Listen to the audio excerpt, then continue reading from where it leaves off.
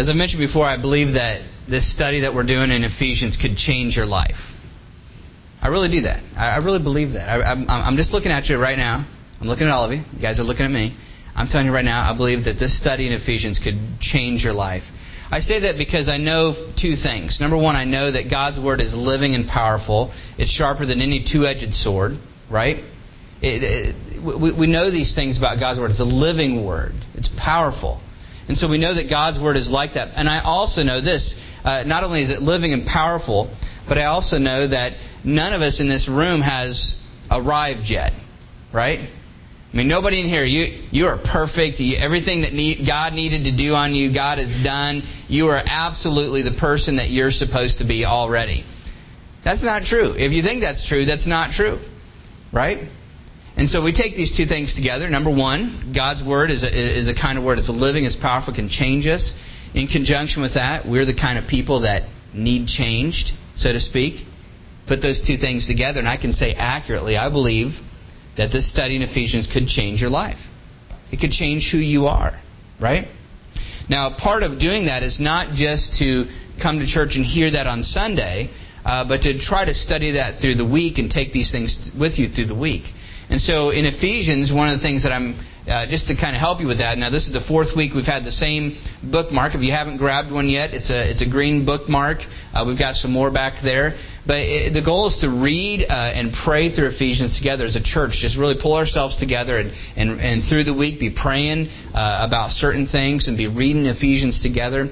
Next week I'll have a new bookmark for you. But this is meant to be just in addition to the Bible reading that you're already doing. But it's also, in case you're a person who says, I don't really read the Bible regularly, this is a chance for you to say, I didn't really know where to do. I start in Genesis. Where do I go? What am I supposed to read? This is a chance for you to say, okay, I'm going to try to do this. I have small passages picked out, and usually that's what I have to read. I have to read a small passage. I get too much, and I start to lose what I'm thinking about. And so we pick out small passages, and we're just kind of on the same page together. 4 weeks ago, I gave an introduction to the book of Ephesians. And, Charlie, I'm going to need you to click right in the middle of that screen so I can take control of this thing. There you go. Let me see if I have. Click it again. All right, there we go. Now I got it. I like to have control. 4 weeks ago, we just kind of introduced the book, and that's when I gave you that bookmark the first time. But I gave you this idea that I feel like one of the themes of Ephesians, at least the first part of it, in my preliminary study, I felt like one of the things about Ephesians is it paints a big picture view of God, right? A.W. Tozer once is known to have said, I believe it's in one of his books, he said, how you view God is the most important thing about you. Right? How you view God, what you think about God, and how you view God is one of the most important things about you. Now, he said the most important. I think it's definitely at least one of the most important things about you. How you view God and what you think about God. And when you're thinking about God, what kind of thoughts come up. And Ephesians does a great job at just building this big picture view of God and who He is. I've already been just astounded as I've studied this. And as most of you know, I've mentioned already, the first sentence of Ephesians, the first big sentence of Ephesians, is just kind of blows my mind. It's a long sentence. It goes from verse 3 to verse 14. Right? That's a long sentence. Now, we look in our Bibles and it's broken down into shorter sentences. But in the original, when Paul wrote it, and when he was sitting down and writing in the Greek, right, he wrote one big long sentence. That verse 3 to verse 14. And so we've kind of been taking a look at that one piece at a time. Right? And so the first week I looked at that first part. I'm going to go ahead and put the first two verses, verse 3 and 4 up here for you. 3 weeks ago I looked at that first part of that verse, the section I have up there, this word, blessed. Right? Blessed be the God and Father. Now, you can't actually bless God with anything. You can't give Him anything because He already owns everything. He has everything. And so when a person in the Bible says, blessed be God, or blessed be the God and Father of our Lord Jesus Christ, like Paul does, that's a way for him to say, praise God, right? Praise God for these things. And so he's going to go on and start praising God for certain things. And so 2 weeks ago, I started looking a little bit more at that passage and just how he says, praise God. And the specific thing that you see there is he says, blessed be God, because He's blessed us with every spiritual blessing. This is what God has done. He's blessed us with every spiritual blessing. And so praise God, because He's blessed us in this kind of way. The rest of this big long sentence is Paul kind of unfolding this praise. praise God because He's blessed us, and let's see what... And so he starts to tell us what that's all about. Last week I got to the beginning of verse 4, which starts off in this version as even as. Some versions say according to. Right? And that's exactly what that word means. Paul says, praise be God. Praise God because He's blessed us with every spiritual blessing according to. So God blessed us according to this. And what does He say? Even as, that said according to, even as what? He chose us in Him before the foundation of the world. Right? There it is. And so last week we talked about that. And so I want to encourage you, if you weren't here last week, just hunt down Ashley and say, hey, I'd like to hear what last week was all about, because I can't go back and go through all those things. But it's important to try to build that picture together, because if this is one long sentence and you just catch parts of it, it's not going to make as much sense as it could, right? And so one of the things that you need to try to do is say, okay, if I missed something, we record these things, so you can always go back and say, what did he say last week, and figure out what that is. But this is what Paul says. He says, blessed. He's blessed us with every spiritual blessing, according to, or even as, He chose us in Him, that's in Christ, before the foundation of the world. And last week, that's what we focused on. Now this week, I want to talk about... Now last week, I asked the question, I said, why are you here? And if you were here last week, I started that off and I said it in a certain way, like, why are you here, right? But it was meant to mean, hey, why are you here? Like, why would you be here to begin with? And that's kind of what we talked about. This week I want to ask that same question, why are you here? But this week I want to ask the question in the sense of, what's your purpose? Right? Because Paul doesn't leave us. He says, even as He chose us in Him before the foundation of the world, he goes on to tell what we were chosen for and what that's all about. And we're going to look at that this week. And so before I really dig into that, I want to pray. We're going to read through this section, and then we're going to unpack it, pick it apart, and try to understand what it's talking about. So let me pray, and then we'll dig into this. Heavenly Father, I just want to thank You again for this day, and I pray, God, that You would give us wisdom and insight as we look at Your Word and we look at this big, long sentence that Paul wrote, and we try to understand what Paul was talking about. God, help us to understand those things. God, give me wisdom as I preach Your Word, that I would preach it accurately, and that I wouldn't say anything, Lord, that is not what You would want me to say. Lord, guide my words. In Your name I pray. Amen. All right, so here we have this. I'm going to read this from beginning to end. Ready?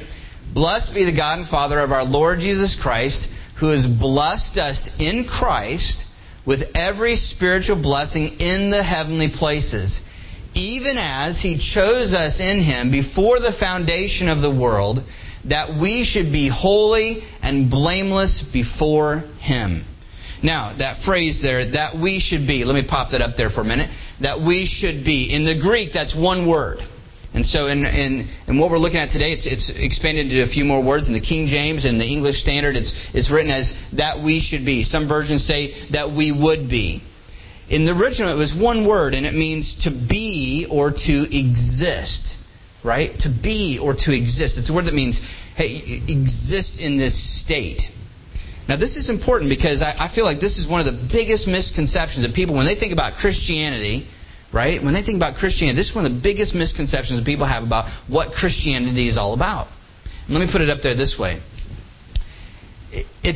Notice Paul says it's a state of being, not a state of doing.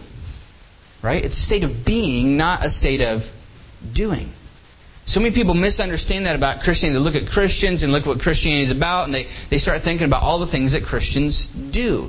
You do this, and you go to church and read your Bibles, and you do good deeds, and you give charitably, and you do these things. And a lot of people just view it on that surface level, just about what you do. But notice Paul, in this passage, he doesn't say, this is what you should do. God chose you to do these things. He says God chose us that we should be these things. Right? And so I don't want to fly through that. That's important. I believe every word that's in the Bible is inspired by God and is there for a reason. And so Paul states this clearly. This one little word in the original is so important, that we should be. Now, let's take that idea that we should be something. We're going to sit it right here on the table, and we're going to remember that. That's going to kind of tie into the rest of this. So let's look at the next part. Paul says this next. He says that we should be holy. That we should be holy. Notice Paul says, hey, God has chosen us that we should be holy and blameless. Now this word holy, usually when you hear the word holy, you think of good. In fact, when I think of the word holy, I think, okay, there's good. Here's really good. Here's someone who's really, really good. And then you have way up here at the top, holy, right?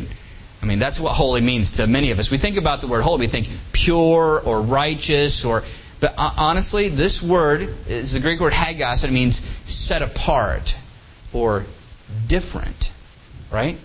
And so see, God is called holy because God is completely set apart from who we are. Does that make sense?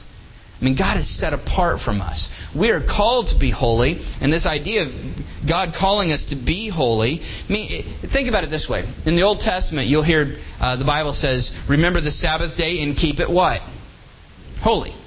That doesn't mean that the Sabbath day is any different than the rest of the days. It meant for the Jews, when they thought of Saturday, the Sabbath, they said, this day, even though it's just like the rest of the days, this day we're going to keep it set apart for a special use. See, holiness defines purpose, right? And so to say, hey, this, set this day aside for holy, that means keep it set apart for a special use. It's kind of like what you think about when you're with your fine china, right? Nobody ever eats on it. We don't know why we have it. It sits up in the cabinet, and then, but then something's a unique occasion, right? We've set this apart for a special purpose. This china is only used when these people come over, And I always think, well, am I not special enough, that I should be able to eat on this? But, that's what we think of it. We're setting it apart for special occasions, right? And there's a lot of things that we do, but in the Bible, when it talks about things being set apart as being holy, all it's saying is this is set apart for a special purpose. There's a point to this. No longer is it going to be used in a common general way, right? But for a special use. There's something special for it. And so Paul says, God has chosen us to be holy, right?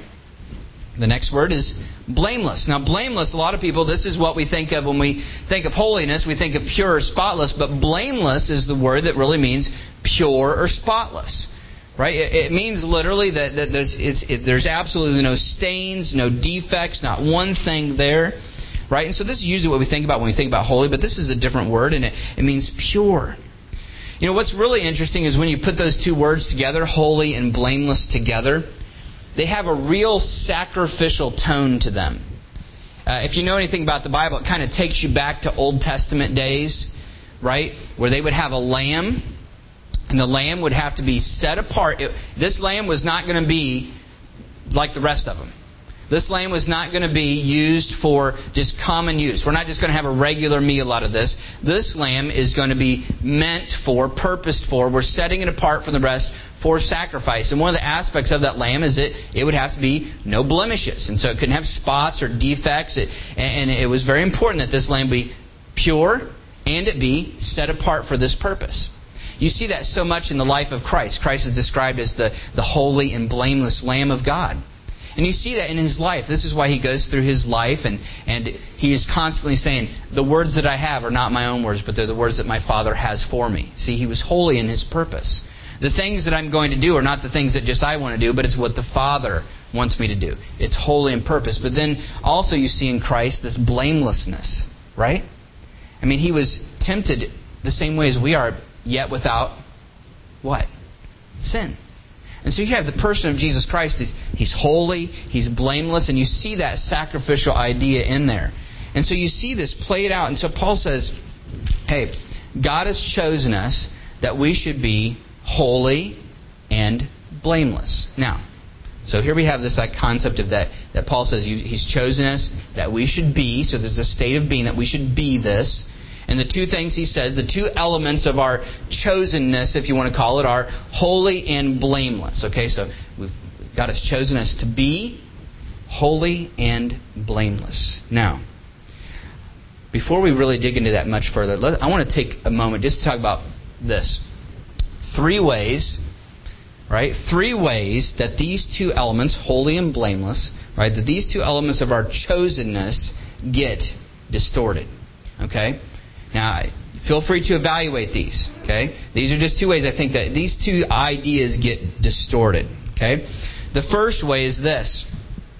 And just ask yourself these questions. Ask yourself if you see these things played out in yourself or in the church around you or in the church at large, like other people that we know. Just start asking yourself, but really try to hone in on yourself. Is this true of me? Okay? The first one is this. The first distortion, so to speak, of these two elements is this. Holy, but not blameless. Now, I know that might sound confusing because, see, your idea of the word holy is still like really pure. But remember, blameless means pure, good, righteous, pure, without defect. Holy means set apart with a purpose, right? So here we have this idea, and I think sometimes we see this in action. I know right now that I've been this way, so let me explain. If I might pick on the guys as well for a minute, I think that guys have, maybe the women have struggled with this as well, but I think the guys, we've struggled with this characteristically throughout the ages, throughout all the way back to Christ's day and before. This has been a struggle. There's this idea when you begin to know the truth of what God is about to start to attach those things to yourself. This idea that God has a purpose for something for me to do and to act out. There's purposes that God has for me. And so here's what you end up seeing a lot of times, though. You have a person who, they'll go to church regularly, right? And they're giving their tithe, they're doing a lot of these things. Maybe they become a deacon or a trustee in their church, and they take kind of up positions of leadership. And so here they are, and it seems like they're really serving in the church, and they're ushering when there's opportunities, and they're doing these things, and hey, somebody needs this done or that done. And they're doing these purposeful things, seeming so for God. But sometimes, even before they get out to the car, right? There's a problem. You have many men who will have this going on here. In fact, this has been a problem with so many people, an avoidance of Christianity, because here they are, they're there, they're serving, but then they step out and they're a bear with their family. They're a jerk at work. I didn't mean for that to rhyme, but that's the case. They're a jerk at work, right? They're just. You begin to see this hypocrisy well up in this person. You're thinking, what is going on? Here's this guy. He's leading at church, and he's, looks right, acts right at church, everything, and he's filling these positions of authority and leadership.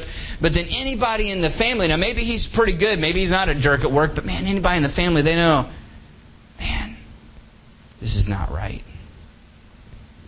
What's going on? There's a sense of holy in the sense of setting apart this time to God, but then this blameless aspect. Now, God has chosen this guy to be blameless, but then he goes home and he's a total jerk, and he's sinful, and he's arrogant, and he's rude, and everything else. Right? What's going on? Well, in one sense, it's a distortion of what God has for that person. God has chosen him to be holy and blameless together. Join those two things together. That word "and" is right in there. Joining these two things together. That's what God has chosen them for. But that's as deep as it goes. There's a real hypocrisy, and let's put it up there. They end up being hypocritical, or that word Pharisaical. That's just a way of saying they're like a Pharisee. When you think of the Pharisees, right? Jesus described them one time as he said, "You're like a whitewashed tomb." Right? Beautiful sculpture on the outside. It just looks beautiful. It's set apart for the, honoring someone who's died. You're like a whitewashed tomb, but on the inside you're full of dead men's bones. Right? There's this outward sense of this purpose or designation to God. I'm going to do the things God wants me to do. But it's not being lived out in their life. And that is not what God has chosen you to be. And if you have to sit there and say right now, that kind of hits home. Understand, this is not what God has chosen you to be. People in this state, honestly, we must wonder. Just the way we do about the Pharisees. When you read about the Pharisees and you see this, yes, they're doing all these things that God wants, but then it's not lived out in their life. Maybe they're generous with family and friends, but with the poor of this world, forget them. With the sinners of this world, ignore and reject them. You have to wonder. The way we do about the Pharisees, you wonder about the Pharisees. When you read about the Pharisees, you start thinking, I don't think they're getting it. I don't think they're saved. You have to ask those questions. Now, second distortion, that's the first one. The second one, you may be able to guess from the first one, holy but not blameless. Let's go the other direction and say this. Blameless but not holy. You might be scratching your head like, what's that one mean? Wait a minute. All right, well, if holy means set apart for God's purposes to do what God wants you to do, blameless, remember, means pure, spotless, without flaws or defects. Without knowing any better way to describe someone who may have fallen into this distortion, I'm going to call it. I'm going to put it this way with the quotes: good people. We all know people that maybe fall into this category because we'll say that phrase. Well, you know somebody and say, "Oh man, they did this and they did." I mean, they're just what? Good people. You have a neighbor, right? And you say, they're kind, they're generous, they're compassionate with their family. I mean, generally, just an outstanding, good-natured person. You find, you dig into their life if you get to know them. Man, they're the real deal. I mean, they're just a nice, kind person, right? Good person, generous and loving and kind and all these things. And you say, what do you say? You say, man, that's good people, right?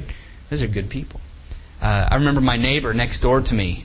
His name was Carl. I've mentioned him several times here. That's how most people knew him. Man, he's just a good guy. Just a good guy. Just, great guy. And, people talk about him, just nice guy and just real helpful and everything else. And they'd say these things, and he's just good people. But without that sense of God's purpose in their lives, they're missing it. Right? They're missing it. God has chosen us to be not just blameless, good people. That's not what Christianity is all about. It's not about just being a good person. But God has called you for a specific purpose as well. And what God is calling us to be, what we're chosen to be, is not just blameless, but truly a real sense of holiness. Like Peter says in his letter, he says, God has told us, be holy. Be ye holy as I am holy. That's God speaks. Be ye holy as I am holy. And that's what we know is our call to do, is be set apart for a specific purpose. We are called no longer to live for ourselves. We're not called to live for our families. We're not called to live for our friends. We're not called to live. We are called to live for God. Just the way the Sabbath day is set aside from the other days for a specific purpose to keep it holy, you are also called to that, right? We're no longer for ourselves, but for God. Now, a third way that these two ideas can become distorted is, what's leaning in the blameless, good people, or leaning over here in this other direction, God's purposes, but it's not lived out in our lives. But a third way is when neither one. So let's put this in up here. Neither one of these is emphasized, right? Neither holy nor blameless. And I really want to put the word in there. Neither holiness or blamelessness is emphasized. Now this one seems obvious, right? You got a person, he's not striving to be, right, and he's also not striving to do anything God wants him to do. Neither one. They chuck it all. Okay, clearly, Matt, that's a distortion. But let me talk about it in a different light. I personally feel that when I refer to this kind of distortion, I'm not talking about the people that are in that case. I'm going to talk about us for just a second. Now, I'm going to share what I believe is, I think every generation has this is the line in the sand. This is where Satan is throwing in his full frontal attack into Christianity. And I believe that in this particular area is where Christianity is being attacked by Satan. The teachings and the truth of God are being attacked. And the gospel of Jesus Christ is being attacked by Satan in this particular area. See, because we'll have someone who will at some point make a profession of faith, but then it's never lived out in their life. Nothing happens. The problem with that is absolutely not what the Bible teaches salvation is about. See, in fact, if you just were to go back just 100 years, just in American history, the gospel that was preached was a gospel that saves people. Right? I mean, literally, you would have people who were hell-bent on destruction, and they would hear the gospel of Jesus Christ, and there was a radical change of life. And they would say that was Christ that did that. You know why they would say that? Because they preached a Christ that was powerful to save, not powerless. And Satan has really brought in the big guns in this area and has begun to paint a picture of Jesus Christ who's powerless. I mean, he can save a person's soul, but he can't really save them from sin. He just can't do that. The people, he can't get in there. He can't save people anymore. That's the way he's painted. In so many churches today, he's preached as a God who can get you to heaven, but that's about it. And that, frankly, that is not the gospel of Jesus Christ. I'm going to put it up here. This ends up being a completely different gospel. It's a completely different gospel than what was preached for hundreds of years. No longer is Christ presented as a God who saves, as a Christ who saves, as a Savior of mankind. All He's presented as is this guy that went up and died on a cross and He can make sure you go to heaven, and that's about it. But that is not the Christ of the Bible. And that is not the Christ that the Bible presents. The Christ of the Bible is a God who changes the very nature of who you are. And so we go back. Remember I sat right here? It's a state of being, not a state of doing. That's what Paul's talking about. Christ comes in and He changes the very essence, the very nature of who you are. So that it's not that you start doing different, it's that you start being different. Right? That's a core change. That's something different. And that's what we have to preach. And that's the gospel that we have to preach. It's the gospel that actually saves. Now I'm going to throw up here. Now we got this category going on. 3 ways that these 2 elements of chosenness get distorted. And so we need an alternative. Not this one, not this one, not either one of them. But obviously someone who, the alternative would be, embraces both holiness and blamelessness. And so you see this 4th type realize, okay, yes, we got to embrace both. Got to be holy, got to be blameless. I'm going to tell you right now, this is where I've fallen so many times in my life because I begin to try to embrace both holiness and blamelessness, and I can't do it. I can't do it. I'm striving totally. My purposes are God's purposes in my life, and I'm going to do exactly what God wants me to do, and I'm striving for that, and I don't. And I'm striving to be blameless. I've got to clear this out and clear this out. And sometimes it seems the harder I try to get rid of stuff, the more it's there. And it comes back even stronger and with more power in my life. And I begin to realize that this idea of embracing holiness and I can't just embrace holiness. I got to grab them both. Be the Christian God wants me to be. We suddenly find that that's really a distortion in and of itself as well. And so I'm going to pop this up here. We're going to scratch out the 3 and we'll put 4 ways. You go, wait a minute, I thought this would be the right way. I thought this was the way. Embrace both. But you can't. But you know what? Jesus Christ came to this earth. He was absolutely set aside for God's holy purposes throughout His whole life. And He was obedient, the Bible says, to the point of death, even death on a cross. He was also blameless, tempted, like I said earlier, tempted just the way we are, yet without sin. So Jesus was holy and blameless, completely, absolutely, perfectly, both things. He was what we're supposed to be. He did. He did it all. And what you find, instead of saying, okay, the Christian life, I really got to be holy, I really got to be blameless, I really got to do these things, you find instead that that's not what the Bible teaches that we're supposed to do. We're supposed to be. How are you supposed to be those things? I can't be those things. It's Christ. This is why it says earlier, we were chosen in Him. Who's the Him? Jesus Christ. So, okay, Matt, so what are we supposed to do? You said we can't grab this, we can't do this, we can't just grab one or the other, we can't ignore both, we got to hold on to both. But you said that's. Let me offer a final alternative. Embrace Jesus Christ. When you begin to really embrace Jesus Christ, the person of Christ, that relationship that you have with Christ, when you begin to embrace Him, suddenly you will find that it's not about you doing those things. You'll find that it's about Him. We're simply going to begin to live out what Christ has already done. He's done it all. but we begin to live it out. And we walk by faith, and as we walk by faith, what Christ has done in us, this chosenness that God has for us, we suddenly become to be. See, because you can't change your nature, but God can. Christ can. He can change the very nature of who you are. And so this is why the Christ that is preached in so many pulpits today is a powerless Christ, because He's not preached that way.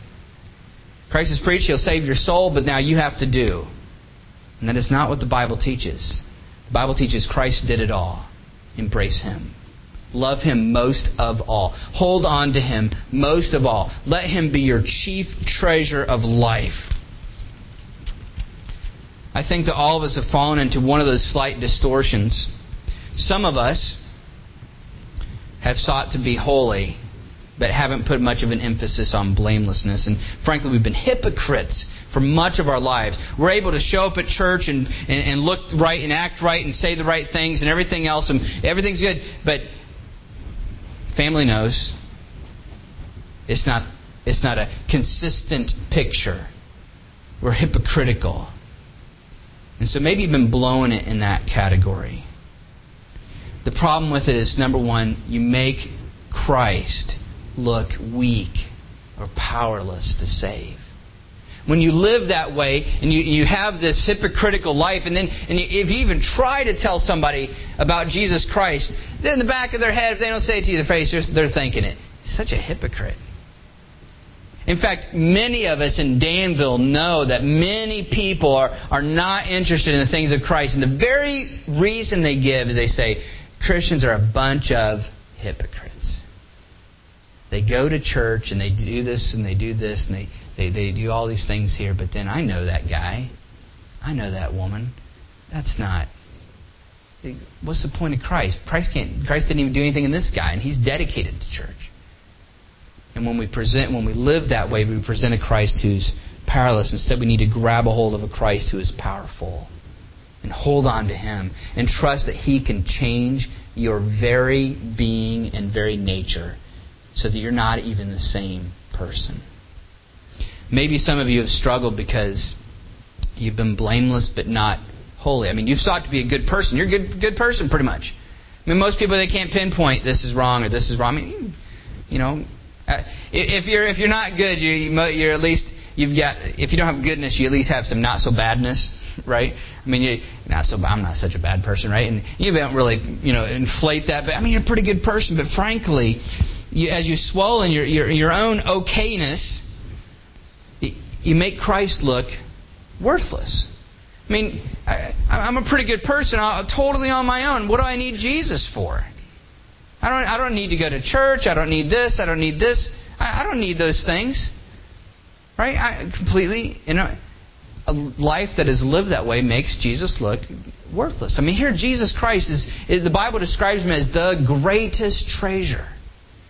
The thing, the one thing that is worth more than anything is the relationship that you can have with Jesus Christ. But when you live this way, I'm a good person, but there's no sense of purpose, then you make Christ look worthless.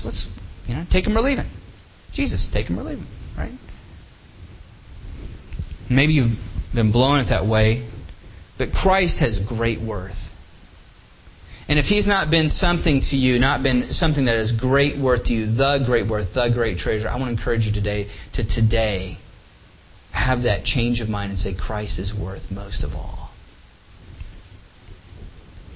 Some of us have blown it because we've not made an emphasis on either one.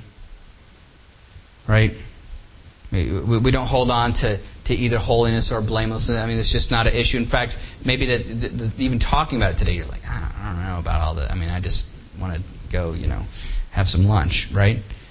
But when we paint a picture as a church, when we paint a picture of Christ that is not powerful to really save people's souls.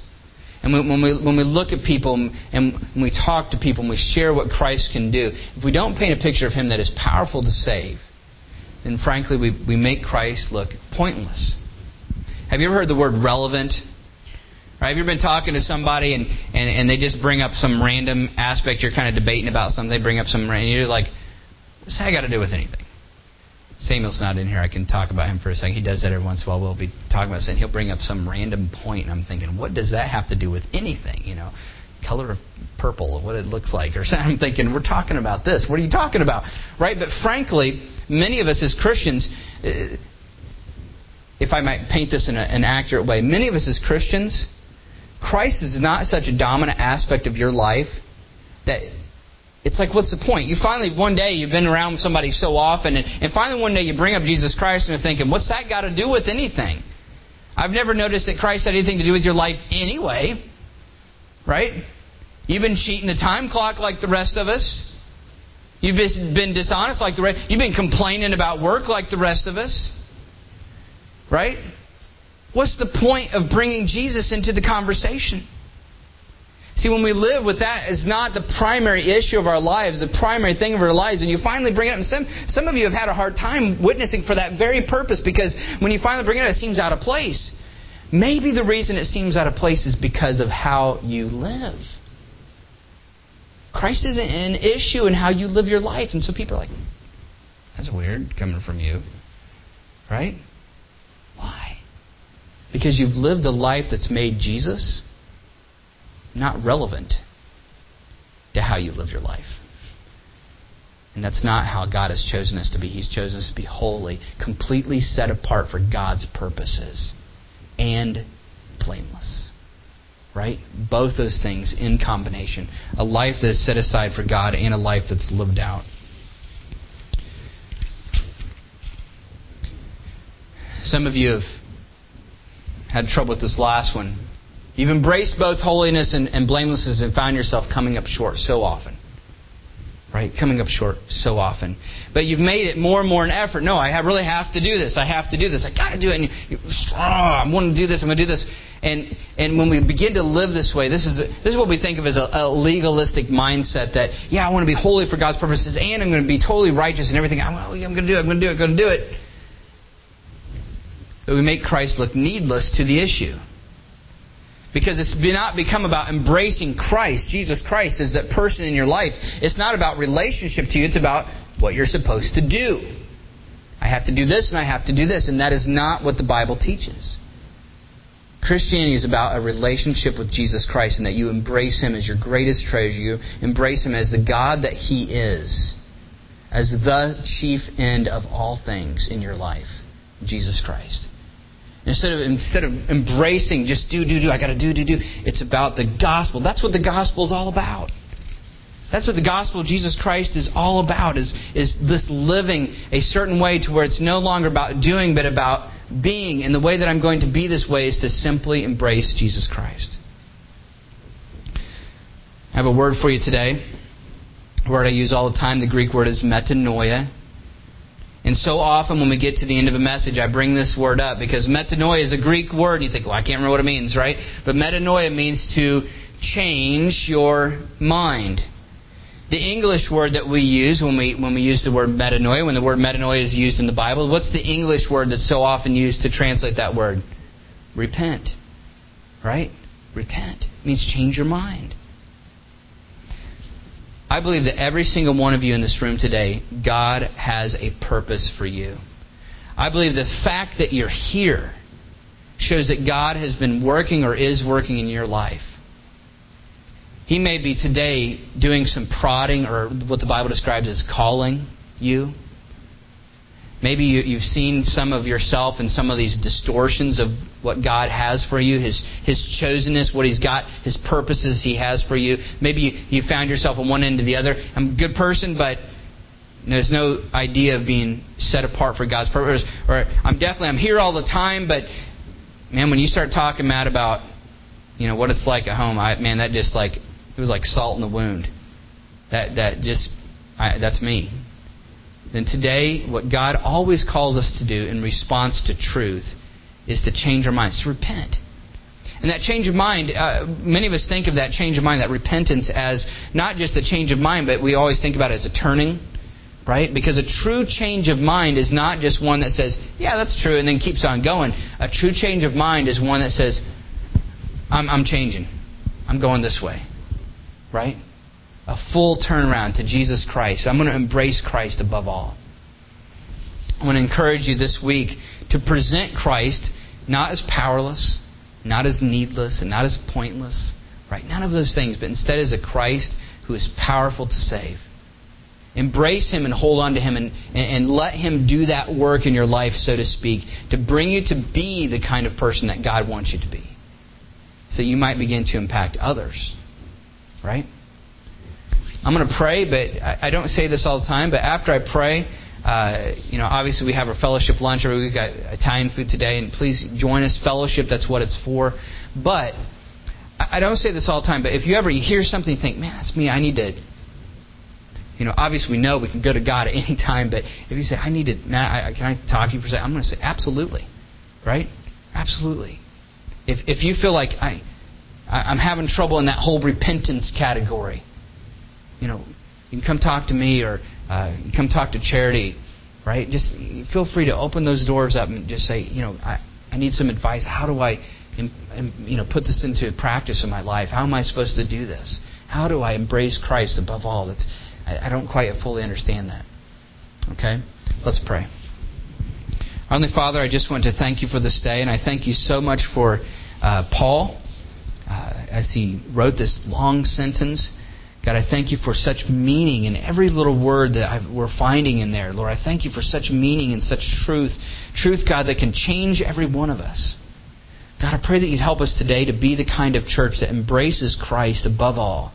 Lord, that we wouldn't be hypocritical. Lord, that Edgewood wouldn't be defined as being hypocritical. That people would instead know what they're saying at church and what they're doing at church plays out into the rest of their lives. Lord, I pray that we would be that kind of church. Lord, help us not to fall on the other end. Lord, I think of so many who may not be here today, that maybe fall on the other end. Lord, they're good people, but Lord, there's no sense of God's purpose in their life and what God wants them to do. They're just living their life. Lord, I pray for those people as well, that you would draw them in to see that they're missing out on so much of what You have to offer. God, help us together to be witnesses to those things and examples of those things, Lord, that our lives would preach Your Word and preach the gospel. Lord, not just our words, but our lives would do that. Lord, help us to change, help us to repent when necessary. And all of this I pray in Jesus' name, amen.